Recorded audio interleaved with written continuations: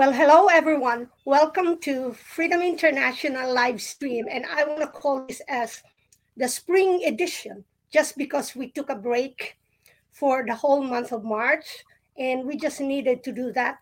Sometimes you have a lot of conversation going on, and in your life, you just needed to take a step back and then reconnect with your family. And I did that. And I'm just happy that I traveled all the way to the Philippines, and now I can share you a little bit of what I have observed through my family and friends of what's been going on. And first, I'd like to welcome our guest, Matt Ehret. And thank you so much, Matt. And of course, my co host, Roy, from the Awakening podcast. And I welcome also John from the Podcasters Wellness Alliance. And thank you. And for those who didn't make it, because we're just restarting again, I hope and pray that they're in good health. So Matthew is a journalist and a co-founder of the Rising Tide Foundation, and he's the editor-in-chief of Canadian Patriot Review, senior fellow at the American University of Moscow, and the BRI, and that's what it stands for, but stands for the, Matthew will correct me again with that, at the Belton Road Initiative. There you go. Belton Road Initiative, which is so crucial for each and every one of us to understand. Expert from Rogue News, and I love that Rogue News as well. So Matthew has published so many scientific articles with 21st Century Science and Technology, Nexus, Principia Scientifica, and a regular author in Strategic Culture, Washington Times, The Cradle and Global Research. And he really is a prolific writer and speaker, and he has all that untold history of Canada, different books, series, and then The Clash of Two Americas, which is really, it started volume one, two, and three, and plus so many, especially when it comes to us understanding what's going on in the psyops for China or Russia, or who knows, maybe India will be added to that psyop. So who else? So our guest today is truly been one of my favorite go to for me to get the real thing. Okay, although I always have to depend on my connection with the source, with God, to let me understand what's really going on. So I strongly recommend that you all be connected with Matthew and Matthew. And first, let me also thank my family and friends for letting me interrupt their busy lives and just seeing me, hugging them, listening to their voice, singing with them, eating with them the delicious food that I miss. I usually don't binge on Filipino food, even if there are stores in America, because there's nothing like eating with your family right in the Philippines. So thank you so much. And so for today's topic, I thought how to save a dying republic, which is been Matthew's latest series of articles in his Substack. And why I wanted to do that is because in these current times, we really need to know how. We need to know the steps, or how we can be engaged in our own little way and in a bigger way, so that we just don't end up just complaining about things. And in this series, I know that in the first part, it's now part four parts, but who knows, Matthew may add another part. So in the first part is that choosing what reality you live in. Part two is introducing Hamilton's American system, and part three is Lincoln and the Greenbacks, and the part four is John Quincy Adams and anti-imperial origins of the Monroe Doctrine. And so, if you type in Math Erit, it's like boom, you get a lot of links. So it's only up to us, to you, to educate yourself. Don't let anyone educate you. You own that. You have to empower yourself. So, Matthew, thank you. And let me just rest now, and I'll let you start in the lighter way, because I know you've been traveling. So please share us what you have observed in the different countries. What's your highlight? What's the joy that you saw? And what's the concern that you have experienced from different people? Well, yeah, Grace, as always, thank you for this most generous of introductions. You really you put a lot of hats on my head, but I'll try to not make my neck break. But thank you very much. And indeed, the newest series of articles has emerged out of what I felt to be a bit of a need right now to clarify certain ambiguities in a point of high confusion, especially in the United States, which is going through a multitude of a perfect storm of sorts, where on the one hand, we have an economic collapse, which is many decades coming. It didn't happen overnight. It didn't happen, even with under Trump. It didn't happen under Obama. It didn't happen under COVID. It didn't happen under Bush. This has been something which you could say has been ongoing since really the murder of John F. Kennedy. And I think that that's a good inflection point in terms of the trajectory of the United States and the broader transatlantic world at large that had given so much to defeating the fascist Hitler project of the 1930s and 40s, which was originally intended to be the enforcement mechanism, fascism, of a new world order that didn't happen the way certain very powerful institutions in the city of London, in Wall Street, had wished that it unfolded. And a lot of people have been confused about that history. They don't understand what John F. Kennedy was invoking as he emerged on the scene, not by himself, but with a network of like-minded people within the institutions of America who recognized this fascist fifth column, today known as the deep state, that had been built up over many generations within the heart of the Washington establishment. Eisenhower warned about this on his outgoing speech. Little too little, too late for Eisenhower. But they don't know what JFK was invoking economically, politically, diplomatically, foreign policy-wise, in terms of his approach to fighting for the right for nations of Asia, India, Africa, South America to have access to full development, full spectrum economies, to remove the power of the Federal Reserve through initiating a government-directed form of economic policy. These things have been forgotten. They don't, and because of this lack of knowledge of our recent history, people don't know what Bobby Kennedy Sr. was fighting to invoke in 1968 when he was killed. It's accessible if you read Bobby Kennedy's Towards a Newer World, which was his sort of policy outline. But nobody reads it. It hasn't been republished since 1975, so nobody has access to, or they don't know how to look for the original writings of people who were making history and who were cut down before they could accomplish many of their tasks. So what happened was a coup, and our economy went through a fundamental and unnatural, perverse transformation in really you could say 1971.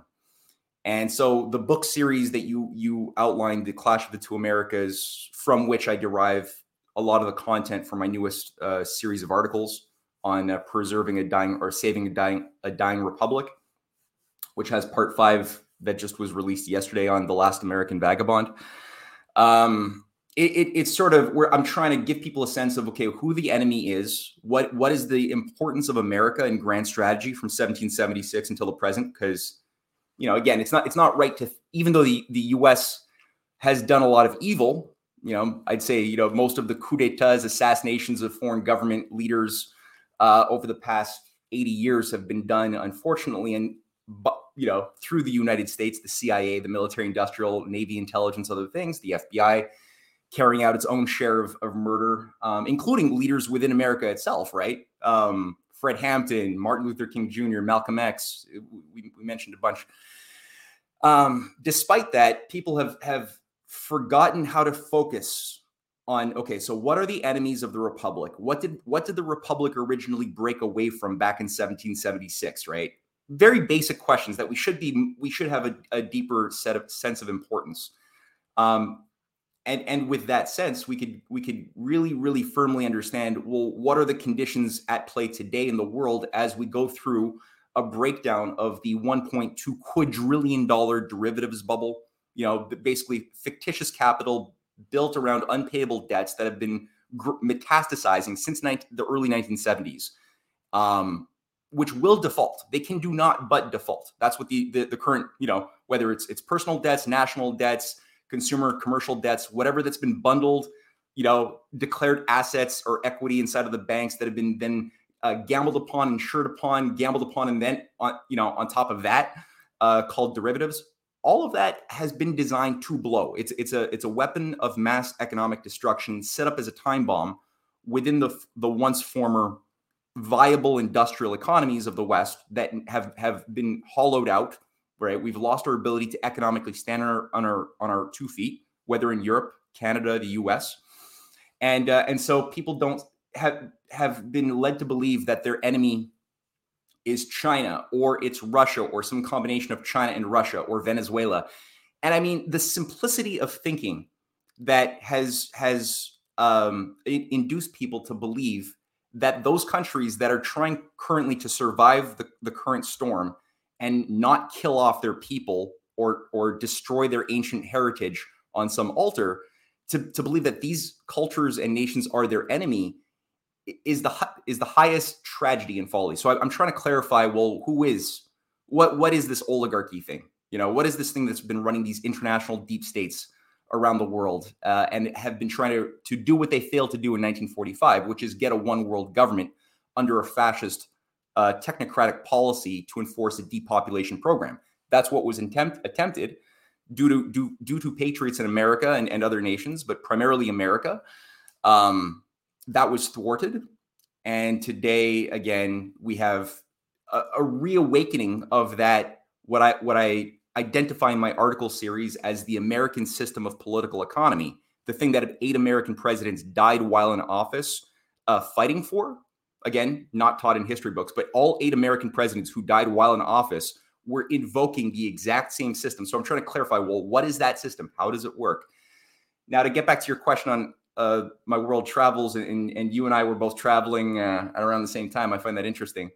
Just to be quick, yeah, I went to, my wife and I were invited to speak at 2 freedom events, one in Ireland for a Think Local event hosted by Sarah Haboubi, who is an activist, a teacher, and has developed a really powerful network of collaborators. And she organized a very interesting conference dealing with banking, agriculture, and energy. John Waters spoke alongside us, as did Catherine Austin Fitz and a variety of others. Alex Craner, our good buddy, flew in as well to speak. So that was great. We had about 250 guests in the live audience, and God knows how many more streaming. And just the amount of hunger and thirst for not just the practical, how do we preserve our local communities and family from the oncoming economic collapse, but like that was obviously very high. That's why people were there. But there was a real desire to understand the global context, because I've spoken at various events like this in the past. I've watched them, and there's a tendency for people to, when they're in a state of fear, to think purely myopically local, right? And say and go for this, what I believe is a trap, which is I just can take care of my little, preppers. Let's just say that, preppers. I gotta just build my bunker, have my emergency food, maybe have like a mini network, and have a little, local mini economy. And that's how I'm going to like survive with my family. And okay, that's fine. We should think about those things. I'm not saying don't think about having spare food and other things like that. Do that. But at the expense of thinking about the top-down chemistry shaping our world, that's where it becomes a problem. And I think a lot of people find themselves getting sucked into divide and conquer tactics, because frankly, in my assessment, it's going to be a lot easier to cut people up and destroy them with the powers of the military and the state if they all disengage into little microorganisms, which in this case in Ireland, that was not a problem. There was a very deep hunger to understand the difference in paradigm of banking, of political economy that is emerging in Eurasia, how this could change the dynamics in which we're operating in the West. As you could very quickly imagine Russia, India, China, other countries which are currently setting up an alternative economic architecture, break away from some of these multinational institutions, which would completely change the rules of the game very quickly and give us opportunities that we don't normally have. So there was a lot of discussion like that in that Irish conference. We had a conference in Basel in Switzerland, which was a full day event. It was 2 days actually, with hosted by Kern Punkt and our good friend Kirsten Ewell. Daniela Ganzer was a speaker, as was Dirk Pollmann, an award-winning journalist and filmmaker. Daniel Ganzer is the guy who did probably the best work on, do you guys know Operation Gladio or Daniela Ganzer's work? Okay, he's a cool guy. Anybody listening online right now should Google Daniela Ganzer. And he did some of the most pioneering work identifying the Nazi and Italian fascist networks that were incorporated into MI6, the CIA, after World War II as part of the war against communism, which also was behind the growth of a lot of terrorist organizations like the Weather Underground, like the Red Brigades, like you had these things in the Netherlands, Germany, Italy, killing statesmen like Enrico Mattei, like Dag Hammarskjöld, just running general terrorist operations against the population, including in Quebec too, throughout the 1960s, 70s. This is all part of a strategy of general terror to get the population to run into the embrace of captured governments that were being taken under the control of those same fascists that they'd formerly fought to stop. That's been the last story of our 60, 70 past years. So Daniel Ganzer blew the whistle off of that. He spoke. Another 250, 300 people showed up for the live event in Switzerland. So again, a lot of allies, a lot of great minds, and the focus on that event was really bridging the broken bridge, or rebridging the divide between East and West, which is currently being set up as part of a broader preparation for war against Russia and China that's been ongoing. And then the last phase of our journey was working for about 2 weeks on a project with another grouping of friends in Japan, who are also very concerned that Japan is being used as a U.S. Military colony, which it has been since we bombed the hell out of Japan back in 1945. It's not like the American military disappeared and let Japan become a free country. It still has 50,000 U.S. troops occupying it, and it's still being used as part of a broader frontal preparation for war against China, with largely puppet regimes in power. So the population of Japan is obviously a bit confused, not happy to be caught in the crossfire of a nuclear war, but they don't really know what to do. So our friend who had an idea of a sort of cultural project to create a series of videos educating Westerners, including Japanese, on what is really going on was the topic of that time. And it was beautiful because it was April 1st that we found ourselves there in the cherry blossom season. It's 2 weeks of cherry blossoms that inaugurates the new year in a sense. So there was a lot of life, a lot of vitality, and it was a good time to be in Japan. A lot of raw fish.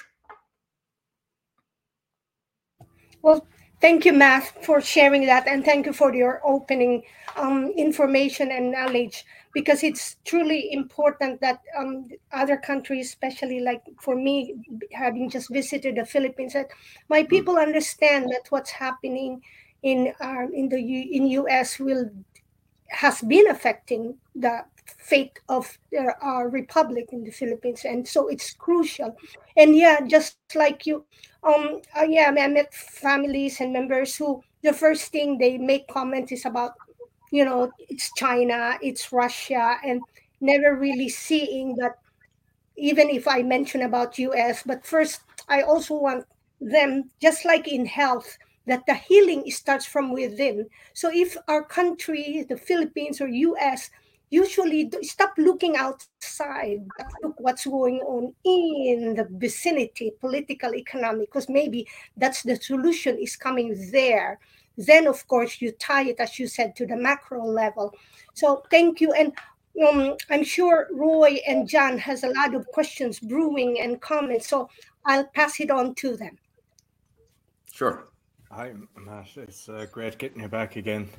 Hey, Roy. So you mentioned actually about the 1st of April in Japan, and what I'm seeing is there's a lot of people kind of stating that that's when the new year kind of started. I know it's kind of gone on a little tangent, but everything they do to us is they've changed everything. So I hear that there was originally 13 months and that the year began in April. Like, what's your thoughts on that?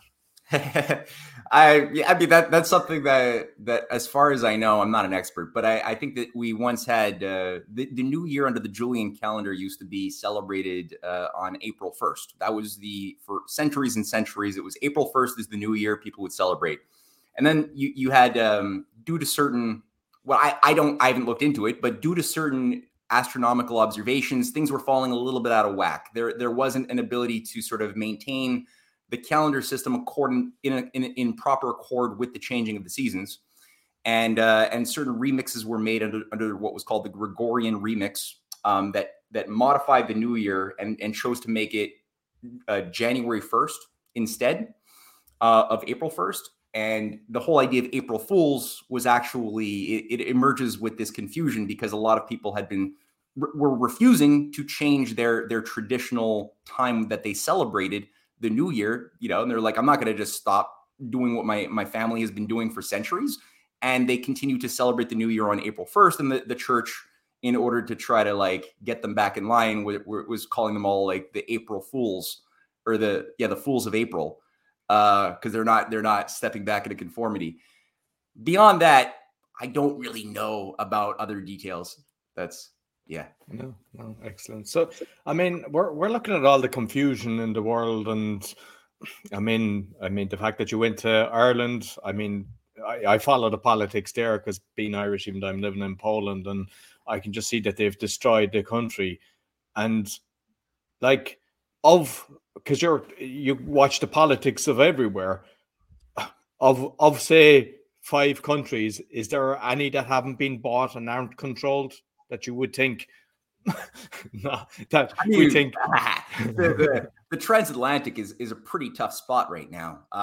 You obviously have places where and Ireland it's tragic what's happened to Ireland, considering their rebellious and very noble historical heritage. Ireland was the only place that really stood up firmly against the Lisbon Treaty originally back in 2007, which set the tone for the European parliamentary dictatorship.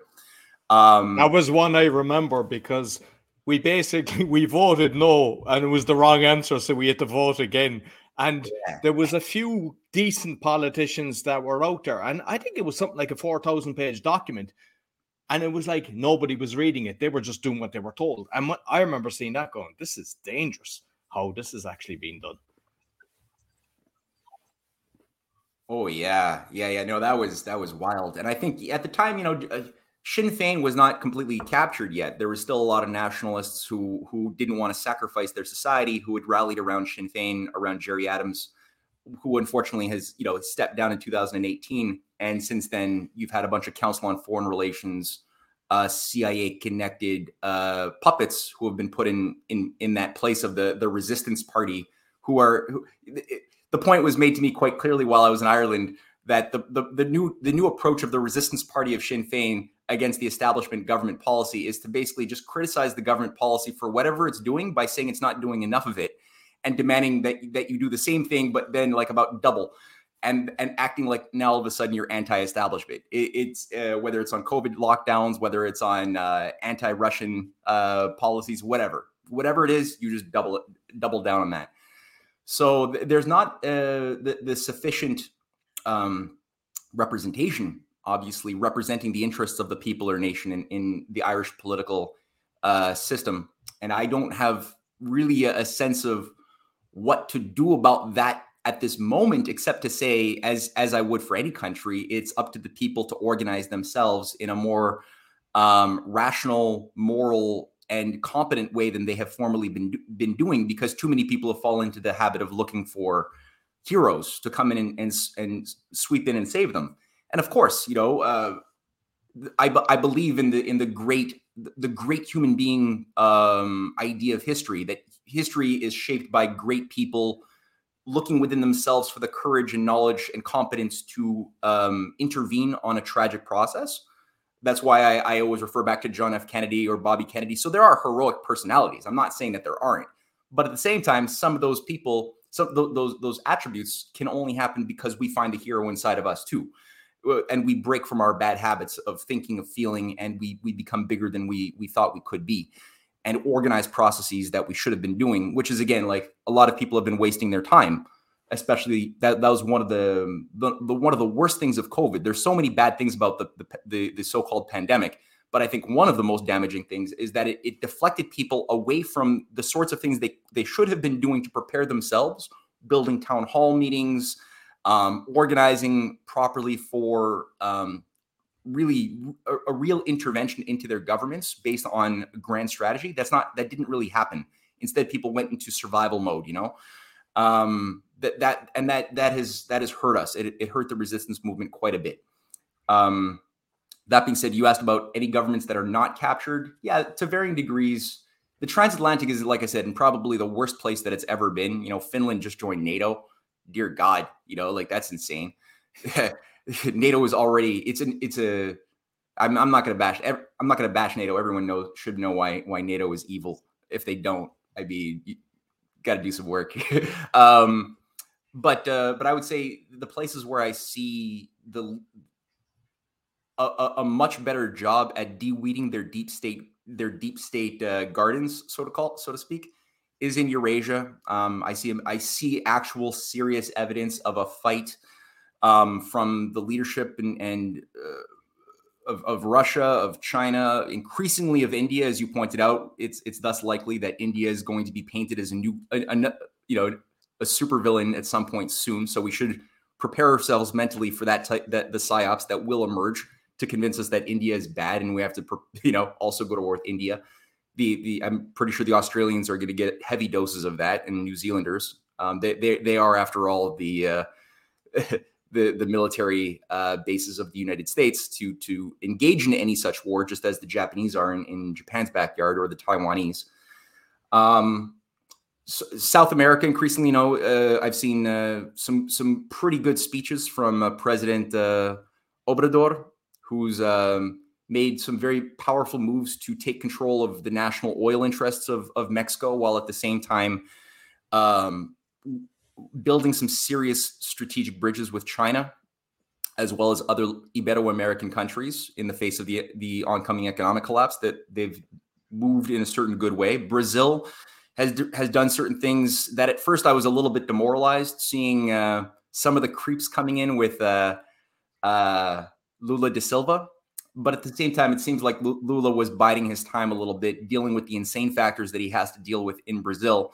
And when the moment that is ripe has come to pluck the fruit, he's taken it and has made a pretty good move towards breaking out of U.S. dollar hegemony, settling transactions and trade between Brazil and China in yuan, as well as firmly moving to try to create a basis for a different economic currency for Ibero-America to trade and invest amongst themselves instead of relying on the U.S. dollar. A lot of African countries as well have increasingly found the courage. 40 countries of Africa met with Vladimir Putin, or met with their Russian counterparts at the Africa-Russia summit, March 19th, 20th, 21st. That was a very important summit. About 40 different trade and economic and military agreements were reached. And this is the point when Putin was made the International Criminal Court most wanted political figure to be arrested. And that was done for a variety of reasons, but one of the big reasons was to intimidate those African leaders that were going to be meeting up with their Russian counterparts, to say, well, don't meet with them. They're run by a villain who's got a warrant out on his head. But despite that, 40 of the 55 African countries still met with him and signed massive agreements, including Sudan, which agreed to set up a military port with Russia on the port of Sudan on the Red Sea. And just to interject on that, because I heard recently, I don't know, I mean, it's very hard for me to actually validate it, that there's, of the 50 states in Africa, that the American have military bases in 49 of them. I don't know. I wouldn't be surprised. I saw some maps featuring U.S. military bases that would corroborate what you just said. Which is kind of like, whoa, what's going on here? Yeah. No, it's bad. I mean, I'm about to do a podcast with an Ethiopian radio station in a couple of hours, and we're going to talk about Ethiopia a lot. which is sort of the most rebellious and independent-minded African country that's never been colonized. There's been so many attempts to colonize Ethiopia, all of which have failed, all the way up to Mussolini's Italy and beyond. And they're making some of the strongest moves to working with Russia and China, especially in support of their ability to develop high-speed rail, the Addis Ababa to Djibouti railway, which now could easily transform to becoming a bridge across, or a tunnel. I'm not sure which, across the. There's a small gap from Djibouti if you go on the Horn of Africa to Yemen into the Gulf states. That's about 28 kilometers. Not an impossible distance as far as a tunnel or a bridge that could extend this rail that's been developed by the Chinese primarily across into Yemen as part of a broader reconstruction of both Yemen, but also of bringing in Saudi Arabia and the UAE and the other Gulf states ever more into the Belt and Road paradigm, which is a paradigm not based on speculating on money or debt, but rather using the creation of productive credit for investments into real infrastructure, building up the real economy, creating abundance. Is that why there's so much kind of conflict in the Horn of Africa and Yemen? Because I hear so much going on there. It's basically control of that kind of port. Yeah, that's been the big thing. Like there was back in 2007, 8, and 9 when Gaddafi was moving ahead really fast with building the Great Man-Made Water Project, funded by the Libyan dinar. I think it's dinar, I want to say, but also that was being done with primarily Mubarak's Egypt and President Bashir of Sudan. So you had a trifecta of African countries, all working on a breakaway economic strategy based on real development. And again, the Gaddafi program for tapping into some of the deep water reservoirs under the Sahara and bringing that to the surface was known as the eighth wonder of the world for good reason. That was all happening at the same time that you had in Ethiopia and Djibouti and Yemen, as well as Saudi Arabia, a discussion from the business community and certain politicians to do what I just said, the building up of this project that would have a sister city on both sides of the Red Sea, major advanced megacities. I forgot the name all of a sudden, but that would then be the connecting between an actual high-speed rail network, and momentum was moving ahead on this pretty fast until the Arab Spring, which was a Western-funded color revolution that overthrew first Mubarak, right? We all know about the Muslim Brotherhood and how they were used as proxies to overthrow the government of Egypt.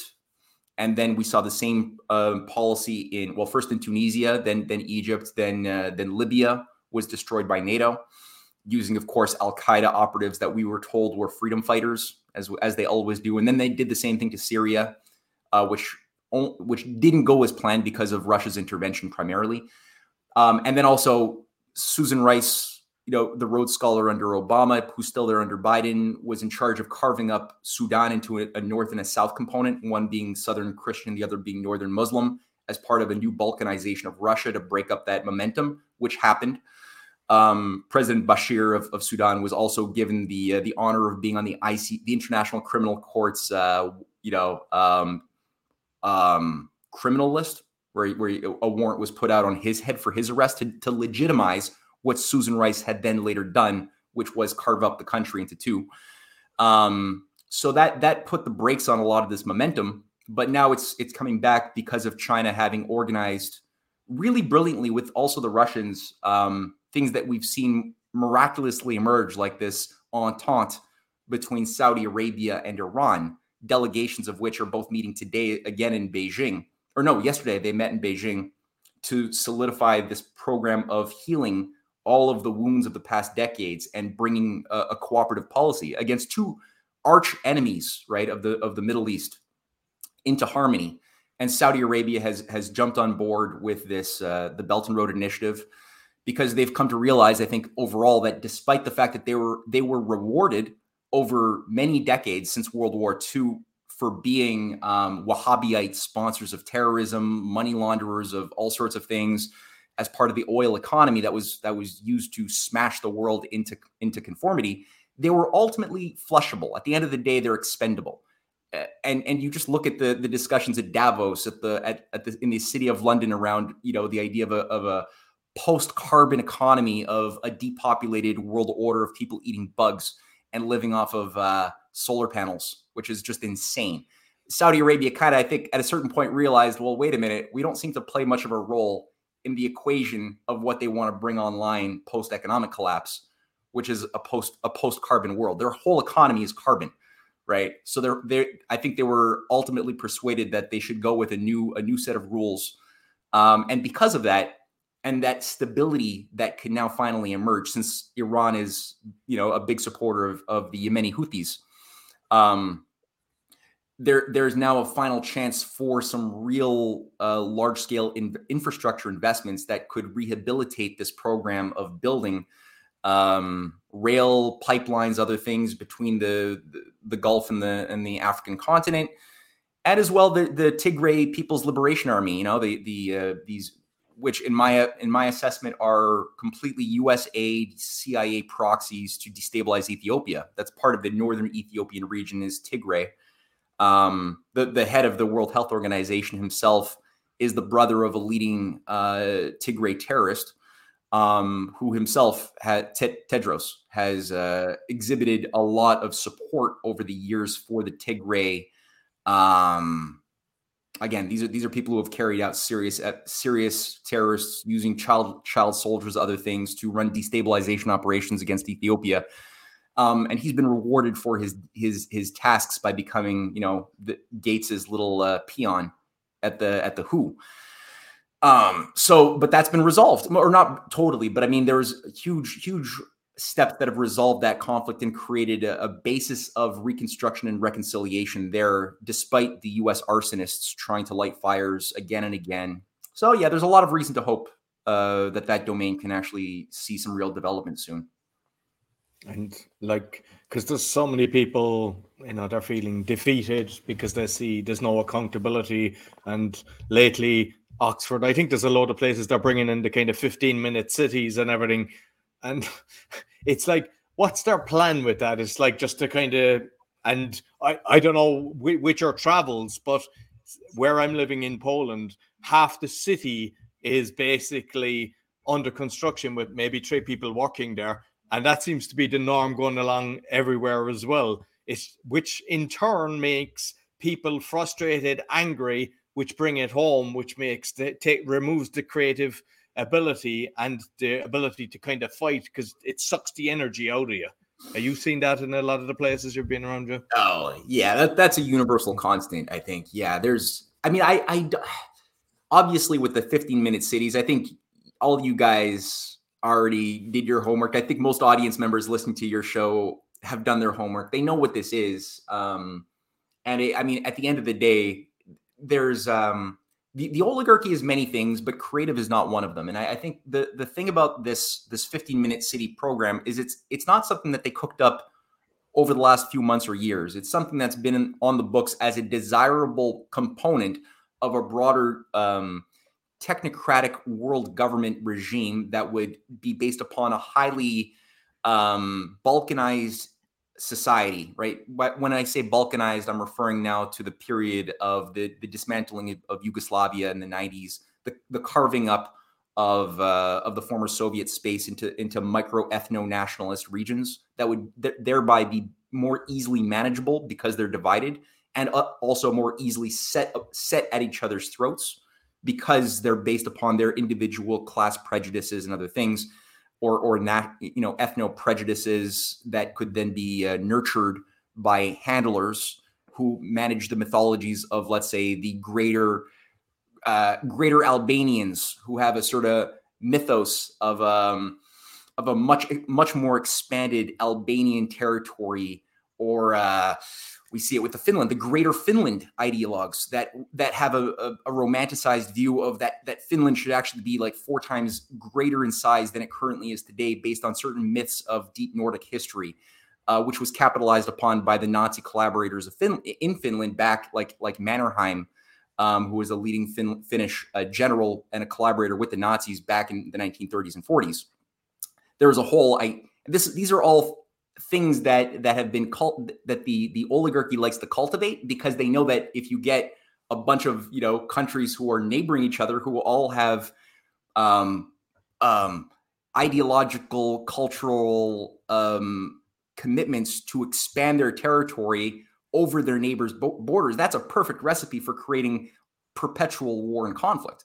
And better to manage the chaos, that way, if people are too busy fighting each other than realizing that they have the common enemy, starting fires on both sides.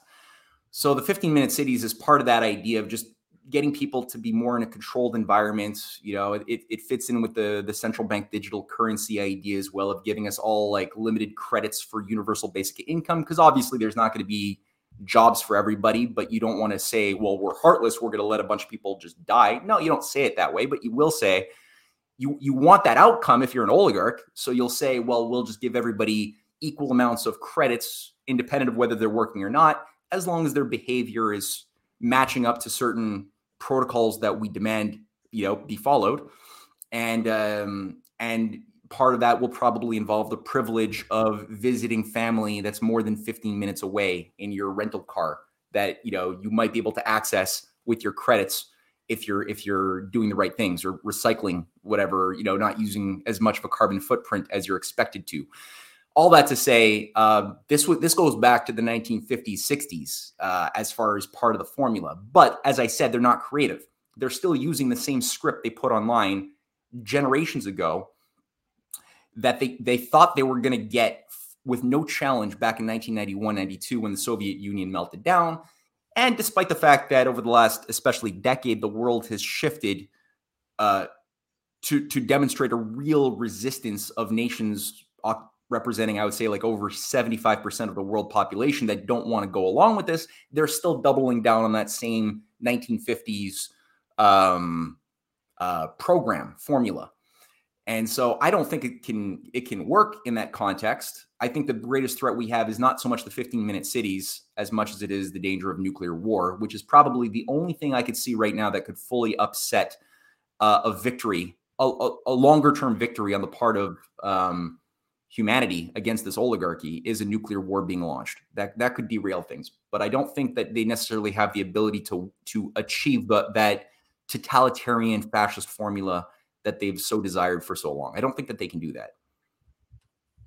And just before I pass you to John there, because it's something that I saw, because I've heard of people saying they don't believe that they have the nuclear bombs. I know that because I've actually wrote about it myself, that there was like 5,000 tests and everything. But when I saw pictures, I don't know, was it Nagasaki or Hiroshima? But basically, Americans had went in and bombed it, that there was nothing there anyway. And I saw pictures of that. And there's no kind of pictures of around that. So I'm not sure. I mean, that's just something. Was it a fair tactic that's done to just put people into the fear mode again? Oh, well, I think that there definitely were crazy firebombs that did completely decimate whole cities, no doubt. I'm of the view that that nuclear bombs do exist, but at the same time, when I look at the type of hypersonic technology that's been brought online, I mean, Vladimir Putin first unveiled a new generation of defensive weaponry to respond to the threat of a provoked nuclear attack by NATO. And he did this first in 2000, and I believe it was 18.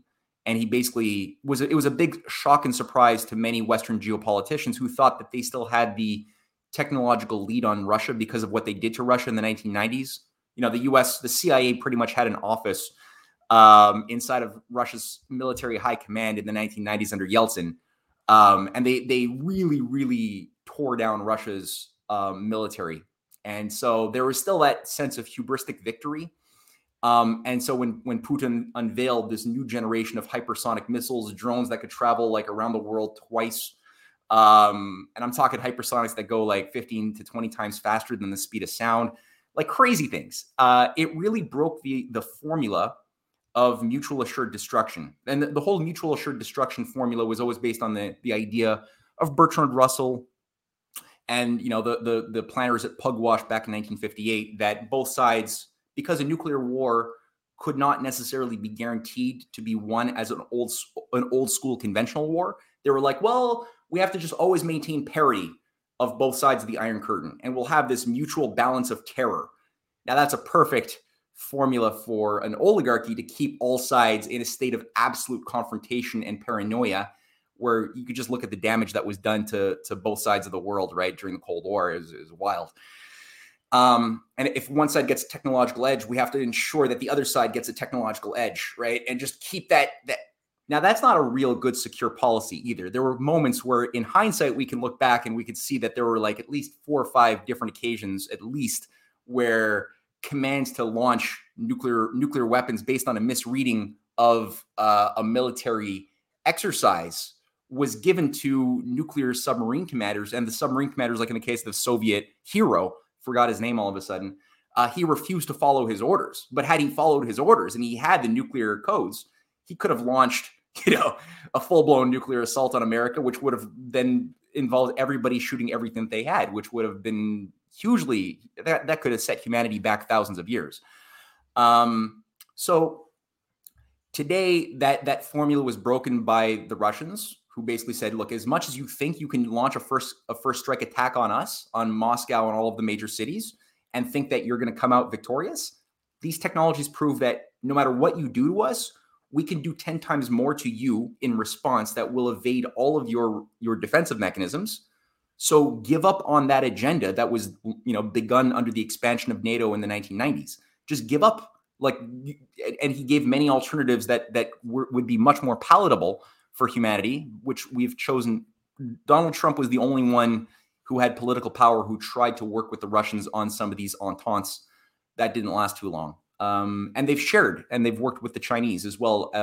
So the Chinese have the same hypersonic response technologies. So I don't think that a nuclear war would necessarily be, some people say it would be the elimination of all life, human and other, on Earth forever. I don't think that it's that apocalyptic, but it would be bad, I believe. And it'd be devastatingly bad. I think we could probably, Russia and China have demonstrated a capacity to eliminate a lot of the missiles that would attack them, but not all of them. And, again, it would set us back hundreds, if not thousands of years. I wouldn't want to entertain that if it could be avoided.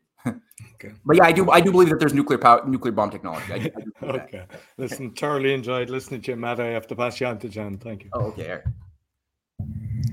Hey, Matt, how's it going? Hey, man. So I've been trying to enable my VPN, so I have to be very careful. The CRTC might cancel me. So no, I'm not going to be talking about Canadian politics or Nazis or stuff like that, which I wanted to, but I do want to touch up on a couple of things. You said something about the Balkans. Now, I'm from Greek descent. I follow Greek politics very closely, more closely actually than Canadian and American politics. So I know exactly what you're talking about. When Yugoslavia fell and it got broken apart, and I know how intrusive the American CIA is with foreign governments, because there was one Greek politician who was trying to remove himself from, remove not himself, but the country of Greece from the European Union. And there were multiple attacks, assassination attempts on his life. He never wants to set foot in politics again.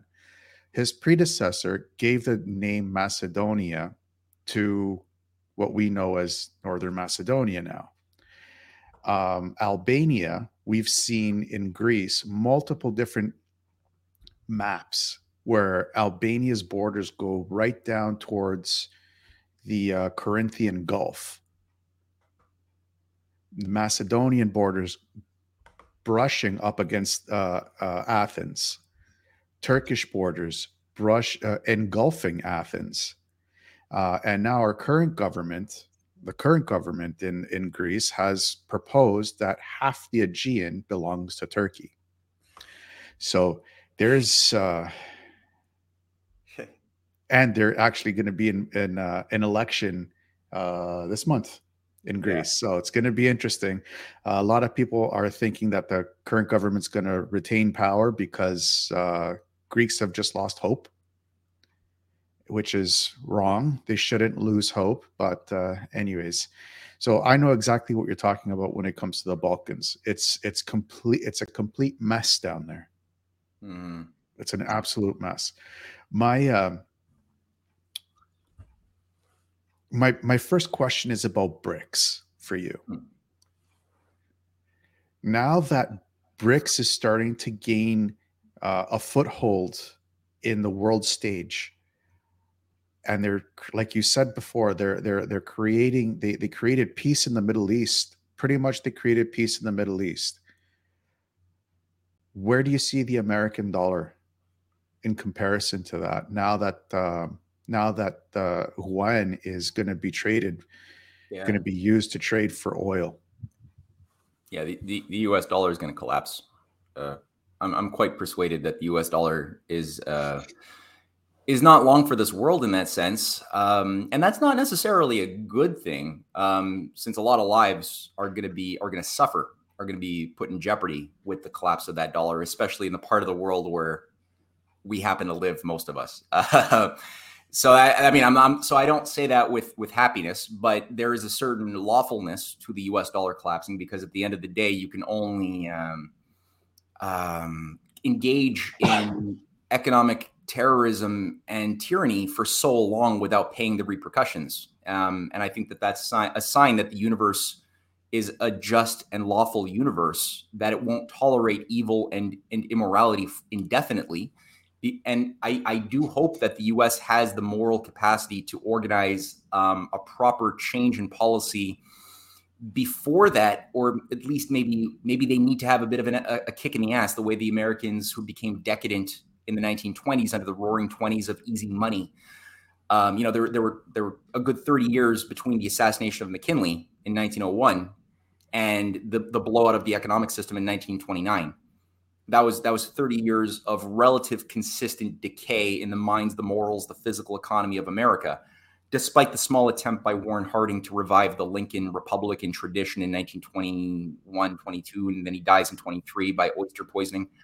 But so despite his small little attempt, there was still a general decline in the minds and morals of the people. So did they need to have a bit of a reality slapdown?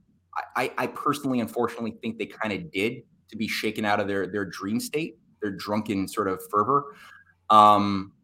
Did it have to be the way it was? I don't think anything had to be the way it was, but that 4 year of pain of Great Depression created a responsiveness in the people who began to appreciate for the first time what real value was. They were confused before that. When times were stable, there was an apparent abundance, but it was an illusion. And then afterwards, there was an ability for the McKinley, Warren Harding networks to rally. In this case, it was around Franklin Roosevelt. And the Patriots were able to derail some of the world government programs that were being pushed to create a fascist economic solution a la Mussolini or Hitler in America in 1932-33. So that Roosevelt solution involved breaking up the banks, sending hundreds of leading bankers around JP Morgan to prison, sabotaging the London World Government Conference in 1933 in June, which was that was, again, for people who, I wrote a book on this, but there was a whole program to create a Bank of International Settlements, Bank of England-led world government to solve the global, economic crisis. So that needed the U.S. to be a part of that program, and Franklin Roosevelt sabotaged it by pulling the U.S. delegation out of all of the conference and torpedoed it. So that bought the world some time to rebuild, to get some infrastructure back online, to start bringing some of these criminals under a leash again, who would run roughshod over America under Coolidge, under President Hoover before that. So today, in today's Western decadent population, I mean, the unfortunate thing I'm quite sure of is that the people today are we're suffering a multi-generational delusion, a corruption of values. The minds and morals have probably gotten a lot worse than they were even in the decadence of the 20s. So that I think does require that we get our ass kicked by a bit of reality. The repercussions of our mistakes have to sort of bite a little bit. But I think that there is a need with that to introduce some viable solutions. And I'm here referring to the only thing viable in America that I see is the MAGA component of the Republican Party, who have exhibited, in my mind, any moral fitness to survive. There's nothing cultural beyond that's outside of that faction of the American population or political class that has the ability to renew America back towards its proper traditions. Which is, again, the reason why I'm putting out my series of articles right now to clarify, well, what is this American constitutional banking tradition that they don't teach about in school anymore?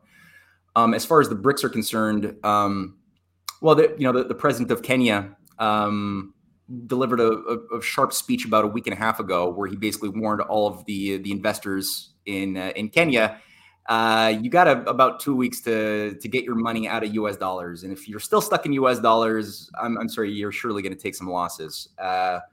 He's not stupid. I mean, there's been a very long-term, very, very sophisticated back channel discussion in preparation for, and we're seeing it now, in preparation for a de-dollarization.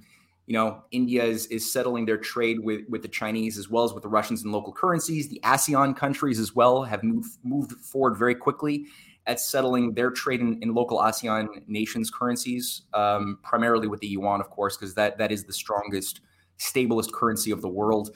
Latin American CELAC countries, Caribbean, Latin American nations as well have been moving in that direction. So yeah, I think that the BRICS originally might have, and I hear people who tell me, oh, Matt, you're a fool because don't you know the BRICS is a Goldman Sachs project from 2001? It's like, yeah, of course. It was, yes, the BRIC was that. And it was originally designed to be a giant speculative biodiesel boondoggle run by Santander with a trap of getting the developing world into a cage that would be tied to a speculative commodity that would be able to be burst by those controlling the biofuel speculative markets. Again, Santander has a lot of assets in Brazil. Brazil was the weak link that was designed to blow it all out. And that's why I, back in 2007, 2008, 2009, I was attacking the BRIC because that's what it was. There was no evidence that it was anything but that.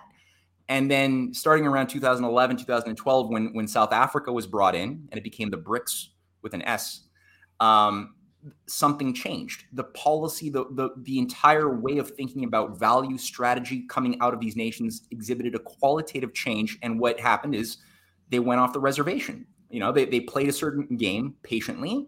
And when they were able to develop a capacity, certain muscles and capacities were built up, they began to all of a sudden move outside of the formula that was expected that they follow.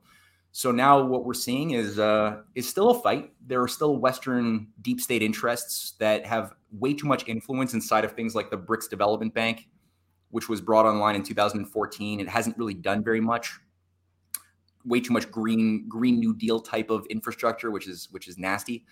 Too much of that, but it's changing. The Asian Infrastructure Development Bank is another powerful instrument, but it hasn't been used the way it could be. And I think some of these things might only be able to fulfill their potential as issuers of real international productive credit in a positive way if the US dollar is not sort of holding everybody's necks underwater.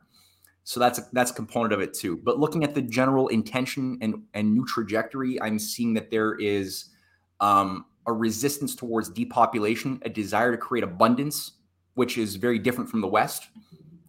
These are all indicators that the type of digital currencies you see being discussed in Asia versus the types of digital currencies you see being discussed by Davos creeps is two different universes. They're different paradigms. And a digital currency, I have this discussion ongoing with Whitney Webb. She's convinced that anybody who supports a digital currency is intrinsically evil, part of the Great Reset agenda.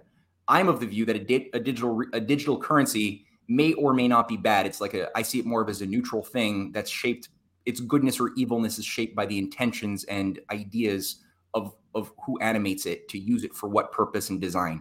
And what's your idea of humanity? Is humanity just a beast to be controlled by zookeepers, or machines to be programmed by programmers, Or do you see humanity as something more than beast or machine, or some combo of the two, which I believe the Eurasian leadership with their Confucian, Christian, deeper Muslim traditions is has a sensibility of the human being as a creative, sacred thing. I shouldn't say thing. That's such a denigrating thing. A species that is actually a good species that's creative, that's the source of value. So I'm seeing a lot of that. So, well, yeah. even the Christian view is actually more in line with that view. It's just the leaders that we have currently in Catholicism and in Orthodoxy is skewed. That's the best way that I could explain it. Very diplomatic way of explaining it. Yeah.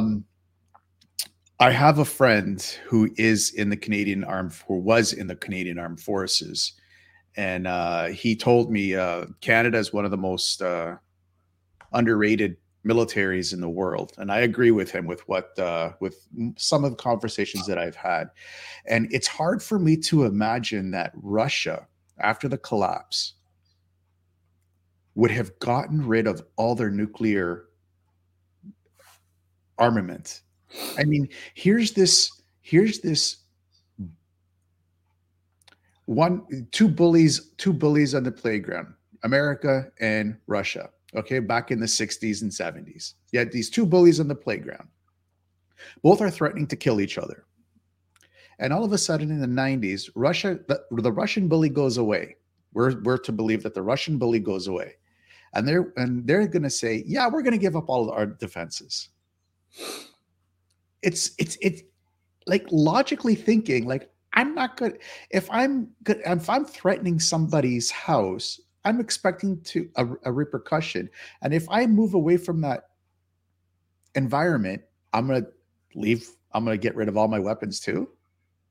You know what I mean? It's so hard to believe that Russia, who was potentially more ahead in mass destruction than what America was. America had the dollar. They had nuclear warhead. They had nuclear warheads. I'm not going to say that they didn't. And they had the intel. And Russia had the exact same with the KGB, with their nuclear and thermonuclear programs. For them to get rid of it, it's hard for me to. It's hard for me to believe. Well, yeah. I mean, I think for me, I find it very liberating to review my reality and my history from the standpoint of rejecting the popular narrative that we're told in school. You know, if we want to be respectable historians or journalists or just whatever, we're told that we have to abide by certain assumptions, which is number one, that history is shaped by nation states. And that alone is all that we have to think about, is nation states that want what do nation states want? They want more for themselves. They want their natural selfishness will naturally encroach upon their neighbors' territories, which will naturally induce wars, which is a natural state of affairs in a Hobbesian world of each against all. And the only way to break out of that natural cycle of constant war is for some Leviathan to be created, a la Hobbes, to impose order from the top. You know, Immanuel Kant has his own variety of a world government imposing some Kantian, categorical imperative of good behavior onto the chaotic, bubbling world of selfish chaos that is all humans are. Because a nation state is just the expression of the sum total of the selfish impulses of each selfish beast, right? In this Darwinian world of diminishing returns. And it's just this terrible formula that completely ignores any law, like dignified metaphysical reality of God, soul, justice, freedom, like all of these beautiful good things that give rise to the best of humanity. It's not, it doesn't fit with this popular imperial pattern, which we're expected to adapt in our minds. Now, the reality is there's oligarchical systems that have been maintaining continuous tradition and modes of causal, they're sitting in a causal nexus in world history above nation states going back thousands of years. I mean, read Plato's dialogues. Like look at the stories of the geopolitics of ancient Athens. And it wasn't just Athens fighting Persia or Athens fighting, like, what was the Delian League all about in the first place, right? The Delian League was originally set up in a noble way to unify the interests of all the different Greek people around defending themselves and their heritage against the Persian hordes. And at a certain point, why did it collapse? Well, it collapsed for a variety of reasons. It wasn't just that Athens went all renegade and just started stabbing its neighbors in the back, though there was a little bit of that going on. But you had the infusion of sophists, right? The cult of Delphi. You had these various intelligence operations that were masquerading as these oracles and these cults that would then gather intelligence, because all of the generals and kings from every part of the world were going to these Apollonian oracles saying, well, what do I do? Here's my money. Tell me what the gods tell me. Should I go to war? Should I make peace? And, all sides, enemies are coming to the same source, asking for what they should do. Now, the source is part of a network of nodes stretching all the way through the Babylonian world, all the way across, Athens, with different branches. And they're sharing information, and they're able to then be in a very, very strategic position to coordinate strategic wars and tell people, well, no, you should make an alliance with Sparta against blah, blah, blah. You should do whatever. And they're able to then divide and conquer in a very easy way while making a huge profit too. Because that doped up priestess is she's blubbering out random mutterings because she's on drugs.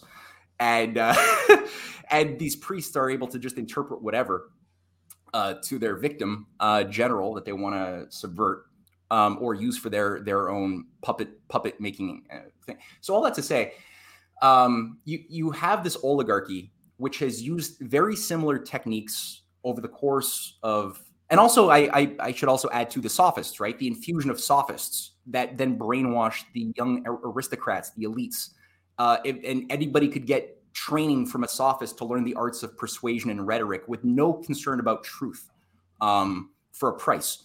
And that was also corrupting the intelligentsia of Athens in a bad way, resulting in Athens going into never-ending wars and things like that subvert, like what happened to America in many ways after World War II. America brought in a bunch of sophists into their educational system, and they started stabbing in the back their former allies that they worked like brothers with. We're coming on to Elba Day, where American and Russian soldiers were met at the Elba River after defeating, as a sign of the defeat of Hitler.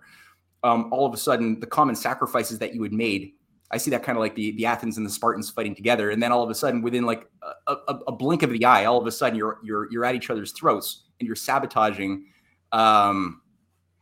each other. Well, I mean, the U.S. was, I think, the major protagonist in a lot of that. The CIA. To be honest, I mean, Athens and Sparta were always at war with each other. I mean, that was a common thing. Moments, especially when you involve the Spartans. I mean, they used war as sport. So I mean, it's the nail in the coffin of the Delian League was the Peloponnesian War. So it's that was the nail in the coffin. Athens just ran out of money. Well, yeah, but also you had it's very similar of what's happening in America right now. If you go further back, you could see the similarities. I see the Peloponnesian War kind of like I see the Vietnam War, as just like draining the coffers, and the whole military-industrial complex grew like hyperbolically over the course of the Vietnam War. Well, first the Korean War and then the Vietnam War, which were two insane, unnecessary wars, destroying countries that only wanted to be allies and friends with America. Vietnam has for their constitution, they modeled the Vietnamese constitution of 1946 word for word on the American Declaration of Independence. And the idea was, okay, if Franklin Roosevelt's policies continue, then we have a world of hope and mutual development and win-win cooperation. And Roosevelt and his allies really did believe that and wanted that to be so. But Roosevelt died. We're coming up to the anniversary of what I would say is his murder on April 12th. And the deep state immediately took over. All of his enemies, who he had been at war with for 12 years, immediately took over before his body was cold, and turned America into a perversion of itself.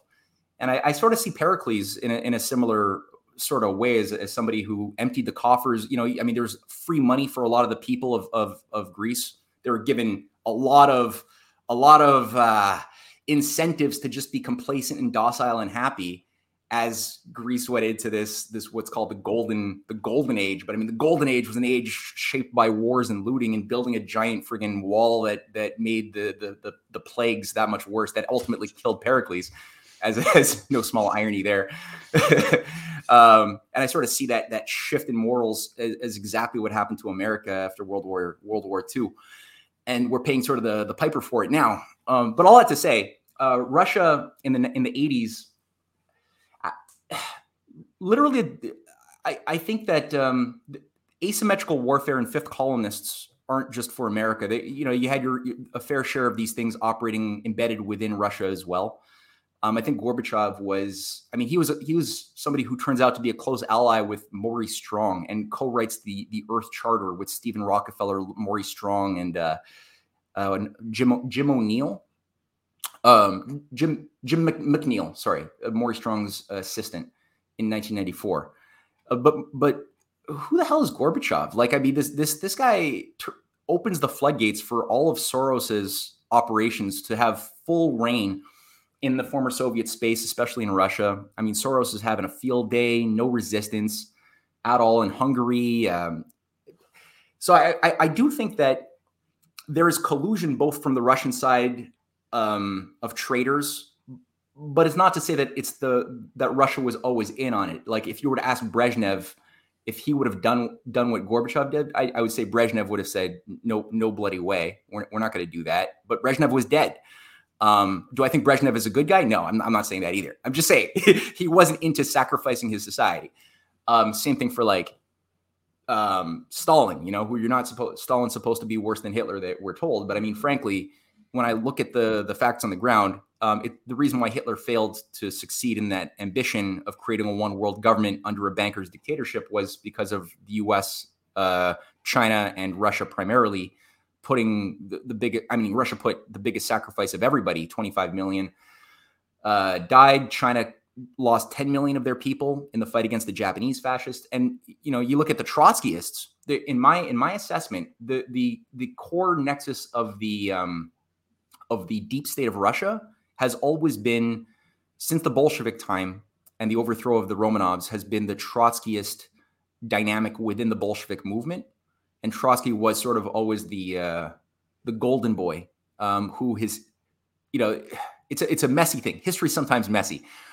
And even though the Bolshevik revolution was, in my assessment, generally a color revolution with Wall Street and London money, it was a bit of a chaotic thing too. Like, they had their ideal of what they wanted, which was Trotsky to be the dictator, kind of like a proto-Pinochet, who would then liberalize the economy under what was known as the new economic plan, or the new economy policy of 1922, which was essentially what Russia was in the 90s. So Russia 1993 with Perestroika was Russia 1923. It's basically, no government intervention, no protectionism, just open up to free markets. And in that context, you have, like, in the 90s, it was George Soros as the big, money bags coming in, buying up Russian industry and creating a local oligarchy beholden to the IMF or the City of London or Wall Street. In the 20s, it was Arm & Hammer. Arm & Hammer was, the George Soros of the 20s, who came in, bought up Russian industry, all the former state enterprises. Trotsky was the guy who did the most to make it happen. Trotsky also brought in dialectic materialism as a new governing philosophy that was supposed to manage scientific and industrial policy, which is a poison pill, because, the whole idea of dialectic materialism is this deep-seated belief that quantity governs quality. That's one of the core assumptions of dialectic materialism. That is bullshit. Quality. The fact is that all discoveries that are worthwhile have always been made by those who recognize the fact that quality governs quantity. There is quantity and quantization in space-time, as Plato demonstrates in the Timaeus. It's a whole thing, is the investigation of how quantization exists within ones and many, right? So everything exists as a one microphone, but there's many parts that could feasibly be broken down infinitely. But within the one, and between the one and the infinite, there's a quantized many. Right. And the Philebus dialogue is a great place where he explores that in terms of harmonics how you have one string with one harmony, but there's like very specific intervals around which the do, re, mi, fa, sol, la, si, do occur at specific consonants. And he does the same thing with the vowels, you know, the A, E, I, O, U. It's like one continuum, but in the you could find these singularities that we can label with we can punctuate with a symbol called a vowel that helps the flow of language occur. So but what is it the quantity of the frequency that determines the quality of the language? No, it's the quality of the sound and the quality of ideas that then shape how we interpret or how our minds zero in on the parts, right? And see their relationships. So Trotsky's role, while he was the czar of science and industry for about 4 years in the 1920s, was to impose that quantitative analysis, which, you know, this was at the heart of the fraud of systems analysis and cybernetics theory that emerged during World War II. And when Trotsky was kicked out of Russia, why was he kicked out of Russia? He's kicked out of Russia because he organized a vast network with it.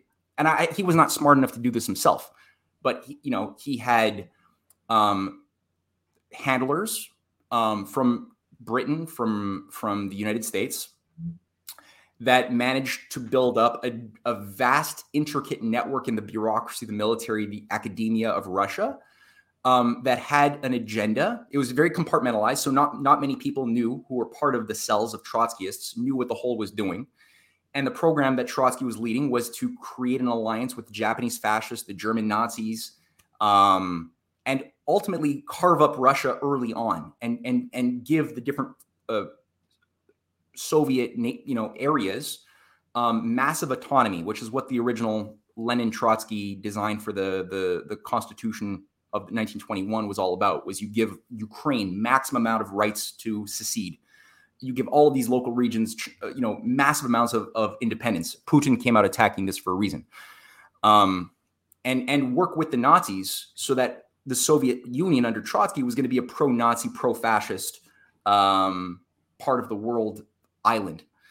And Trotsky got kicked out. The nationalists had ended up organizing around Trotsky's enemy, Stalin, and he got banned. And there was a war that was waged for about more than a decade against these Trotskyist networks that killed one of Stalin's key allies. There was a whole fight that went on. And unfortunately, it was these same assets that became, like in the case of the United States, one of Trotsky's key assistants was a guy named James Burnham.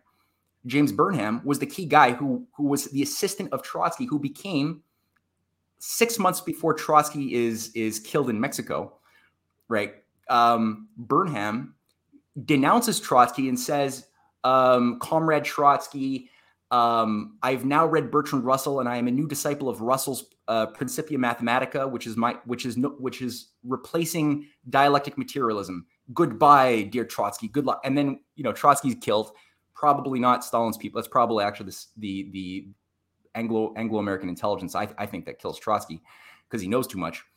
And then what does Burnham do? Burnham becomes the founder of a new sect in America called the neoconservatives. So the entire neoconservatives are set up by these former Trotskyists like Irving Kristol, James Burnham. It's a big list. I'm forgetting some of the names that set up Rand Corporation, right? That run Rand, that shapes the entire Cold War. And they build up this thing that people like John F. Kennedy is trying to fight against as this slime mold inside of America. They do the same thing in Russia. After the second Stalin dies in 1954, 2 weeks before he's supposed to meet with Eisenhower to resolve the Cold War, 2 weeks before that meeting happens, Stalin dies. I'm not going to say why Stalin dies. I don't know the details, but it's a weird coincidence. The second he dies, the Trotskyists that were formerly put in gulags by Stalin, because there were several major purges of these assholes, they're rehabilitated under Khrushchev. So you have this massive Trotskyite rehabilitation, a de-Stalinization program where Khrushchev is deployed to psychologically dismantle or sever the idea of the people that anything that happened under Stalin was good and crush that, while at the same time rehabilitating cybernetics, because cybernetics was illegalized under Stalin as a bourgeoisie utilitarian science. It's a science of control, basically. It's the science of command. where you could basically take anything, you break it up into compartmentalized parts as a bureaucracy, whether it's in NATO, the OECD, whether it's in a union, and so that the parts don't know what, like one hand doesn't know what the other hand is doing, and only a small executive understands the whole, and that's the application of cybernetics theory. So that's now brought in. Khrushchev gives a speech saying that this is the new key to managing the Soviet economy in 1960. And all of these fifth columnists that had formerly been purged. Arm & Hammer was banned from Russia the second Trotsky was kicked out. Arm & Hammer was kicked out too. They all of a sudden come back into play, but through these think tanks and through things like the IASA, the International Institute for Applied Systems Analysis, is brought in. And so they're working slowly to subvert Russia from within. You got the same thing under Rand Corps and the Rhodes Scholarship Networks, like the CFR, the Council on Foreign Relations, subverting America from within. And they're all working together to just dismantle the institution of the nation state itself, that made both Russia and America viable and good. And so when the time comes in 1989, 90, 91, these traitors have taken control of the Russian economy under Gorbachev. Like I said, Soros is brought in.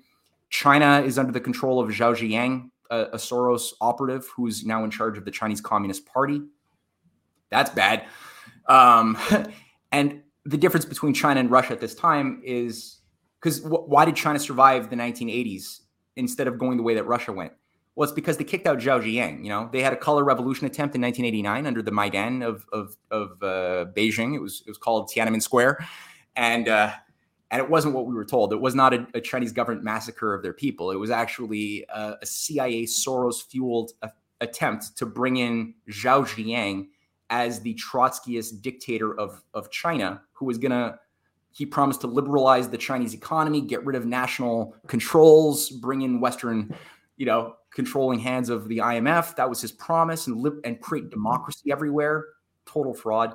And they basically arrested him, where he rotted and died. His allies were either arrested, or if they did avoid arrest, it was through Operation Yellowbird, through the Hong Kong triads that worked with the CIA and MI6 to bring in a lot of these provocateurs out of China and into Florida, New York, Vancouver, where they remained for the last 35 years as a foreign operation against the Chinese government, running things like Epoch Times, Falun Gong, all of these like other CIA front groups.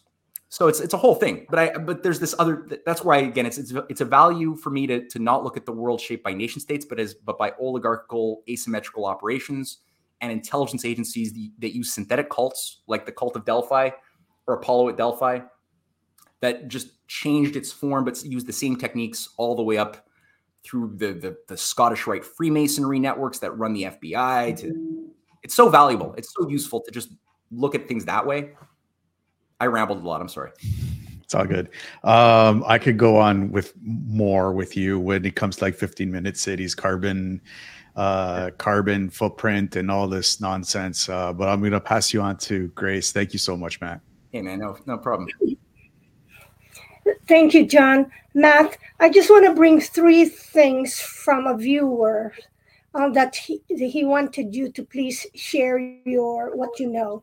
So he said, ask Matthew what he thinks about JFK Jr. deciding to run for president.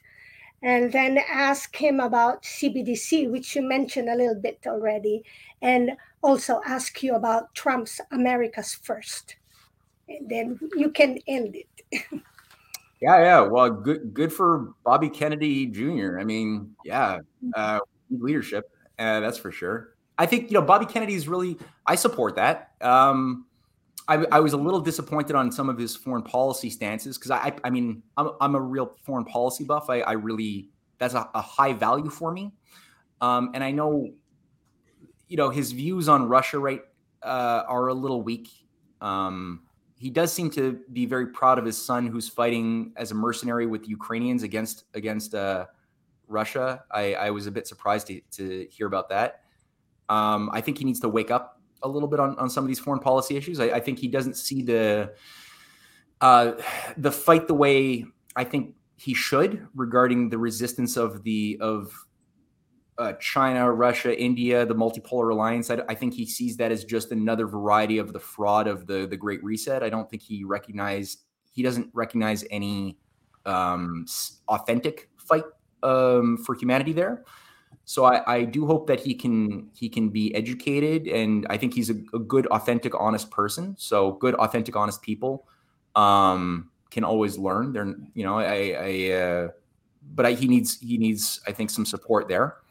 On banking and finance, I don't really know what his views are on banking and finance. I firmly support his views on medical mandates and medical dictatorships. I mean, his approach to resisting that is very good. But again, somebody should tell me maybe you guys know what are his views on national banking, Glass-Steagall, economic reform? Like, does he have a policy stance on these things? I think the question is not really the CBDC is not about him, what's his view, but in general, what you think about it, what you learn from Alex Craner, etc. Oh yeah. Well, I mean, Alex and I are very, very much on the same page. The CBDC idea is part and parcel of a broader digital revolution that is part of the fourth industrial revolution doctrine.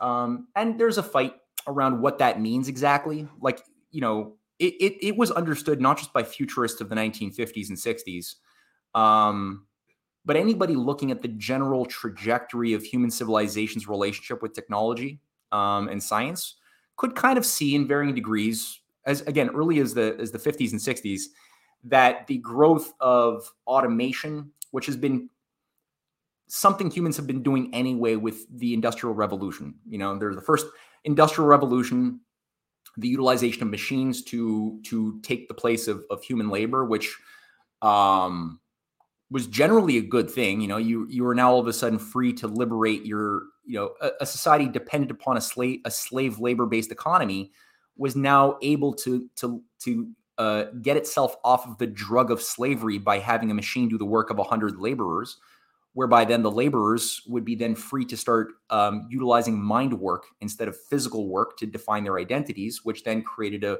much greater cultural level of improvement. So that's good. But the problem there is if you have oligarchs managing an industrial policy, you'll get the sort of thing we read about in Charles Dickens, the Tale of Two Cities, or Oliver Swift, which is basically child exploitation, you know, extracting human labor for the sake of turning work into profit with no consideration for the minds or culture of the people. So everything can be corrupted. Everything. A hammer can kill your neighbor so that you could steal their stuff, or it can build your house. You know, it's all about the intention. So there was an understanding that the orientation of computing technology, digital computers, automation was going to result at a certain point in a form of a crisis, due to the fact that many of the repetitive manual jobs that were done by people could be done by computers. And again, that's not a big surprise, but it could be done very efficiently. So, you know, we're at a point now where we're sort of slamming into that transition point whereby the technology is advanced enough that many things that we currently take for granted could be done by computers or by machines animated by some algorithm that, you know, does something repetitive. It doesn't mean that human beings will ever be irrelevant, because at the end of the day, there's always new things that we're going to encounter that no computer has experienced. There's always new discoveries that have to be made at all times to overcome the limits to growth that no computer can make, because computers can only use deductive or inductive reasoning. You know, they can't use more than that. So it's that more than that allows human beings to make the discoveries, which is why holes in the universe are more than the sum of their parts. A computer can just deal with holes that are the sum of their parts by an assumption. That the reality is not that. I am not the simple sum total of the cells and atoms making up my body, right? There's something more that makes me look in the mirror and say, hi, I'm Matthew. I have this soul. I have these metaphysical components, right? So computers don't do that. They're very material. It's kind of like dialectic materialism or cybernet. It's the same thing. It's computers are wired to interpret quantity as governing quality. So you always need the human element driving that. So today, I think that CBDCs are being brought online primarily by the Davos crowd to be a part of the thing we had discussed. The mass behavioral modification of humanity under a depopulated zoo that would eat bugs, no longer eat meats or things that cause methane, and get our injections of whatever genetic modification we're supposed to put into our bodies. That's one ideology governing one idea of the central bank digital currencies that will be brought online when the current banking system blows out, and the current banking system will blow out. It can do nothing but blow out. So we will get a new banking system. That's going to happen. But when you hear the idea of digital currencies, like I said, in Eurasia being discussed, or the idea of fourth industrial revolution, it's not look at what the ideas, designs, policies, and intentions are regarding the application of these things. Like, for example, AI, machine learning, automation, 3D printing. These are components of it. China is just in the midst of building. They've built 5 of the 10 largest hydroelectric dams in the world in the past 20 years. They've also built about 38,000 kilometers of high-speed rail. The US has hardly any. Canada has none. Now, right now, one of the largest dams is a 380 meter high dam being built up in China. There's no human element to it. It's halfway done. It's being built up through 3D printing, like going through layers of the dam being built up with like automated machines packing in the cement going through, right? And then another layer is added. And it's being organized or coordinated, very, very complex process by certain algorithms that are a form of AI. The outcome of having this dam built is going to be massive flood controls, huge irrigation, doubling of food output within the farming regions in the adjacent zones around that zone, and I think something like 8 gigawatts of energy for industry and civilian use. That's a very different application of the idea of the fourth industrial revolution compared to those same technologies being used in the West, which is primarily to create systems of control and command over dumbed down, depopulated people who are supposed to have less energy, less food. We're blowing up our dams in California. They've spent $500 million in California blowing up demolishing 4 hydroelectric dams built up in the 60s in order to free the deserts and bring back the natural desert ecosystems, which should never have been green. You're going to kill thousands of farmers, right? And you're going to create a massive scarcity, which will justify more depopulation in the West. Whereas in China, the application is to create more abundance. So again, whether a currency is shaped by gold or by plastic or shoelaces, I don't care. It's not the plastic or the shoelaces or the gold or the silver that gives value to a currency. It's what are you doing as a society that then infuses value into whether it's a digital currency, whether it's tied to wheat, whatever. But it's, are you doing things that are in the objective reality that benefits people and creates abundance and overcomes scarcity? Or are you doing things that are creating scarcity, shutting down the lives of people and nations? Which one of those? So I think that the central bank digital currency thing has to be evaluated from that framework. Otherwise, yeah, I'm generally against it to the degree that I see it being animated by a death cult. You want to make a comment on Trump's America's First? Yeah, that's just good. For a brief moment. I generally support Trump. So thank you very much, and I'd like to, I guess, everyone's quoting, including you, putting this in writing. President Dwight Eisenhower's farewell address, the famous one, because I like that too. And he says, in the councils of government, we must guard against the acquisition of unwarranted influence, whether sought or unsought by the military-industrial complex. The potential for the disastrous rise of misplaced power exists and will persist. We must never let the weight of this combination endanger our liberties or democratic processes. We should take nothing for granted, only an alert and knowledgeable citizenry can compel the proper meshing of the huge industrial and military machinery of defense with our peaceful methods and goals so that security and liberty may prosper together.